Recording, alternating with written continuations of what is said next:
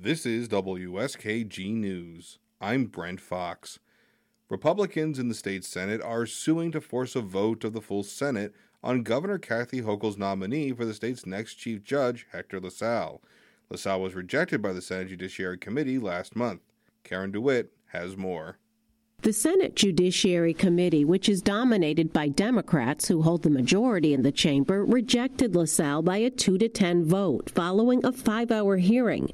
Opponents, including several leading Democratic senators, said they believed LaSalle was too conservative and that they want to see the High Court change direction to become more liberal. The 6 Republicans on the committee voted, along with 1 Democrat, to advance LaSalle's name from the committee, but without recommendation.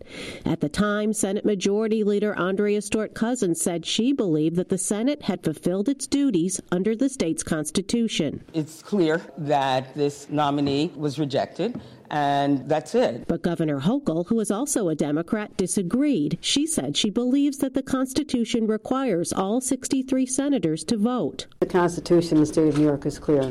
New York State Senate has to advise and consent the governor on her appointment. Republicans in the Senate sided with Hochul. Now, the ranking Republican on the committee, Senator Anthony Palumbo, has filed a lawsuit in state Supreme Court in Suffolk County on Long Island. Palumbo, in a statement, says the Judiciary Committee serves only as an advisory body to the rest of the Senate and that the state's constitution requires that the full Senate must cast a vote. Senate Minority Leader Robert Ortt said in January that his GOP conference was not going to rush to judgment regarding the nominee. And they believe he should get a hearing and a floor vote. A spokesman for the Senate Democratic majority, Mike Murphy, said in a statement that the Democrats have not been served with any lawsuit. And he says it's embarrassing but not surprising that the Senate Republicans have no understanding of law or the Constitution. Hochul, who had threatened her own lawsuit over the confirmation process through a spokesperson, declined to comment on the court filing. New York State constitutional experts disagree on whether the lawsuit will be successful.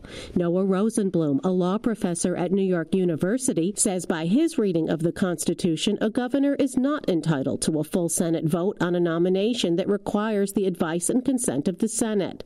Rosenblum spoke on Albany Public Radio station WAMC before the lawsuit was announced. The Constitution does not give any gubernatorial nominee a right to a floor vote. So the basic question, if you're going to talk about a lawsuit, is, wait, hold on. What exactly is the constitutional right that needs to be asserted here? And I just can't find one. Albany Law School professor Vin Bonventry, also speaking on WAMC and before the lawsuit was filed, disagrees. The state constitution speaks of the governor shall appoint with advice and consent of the Senate.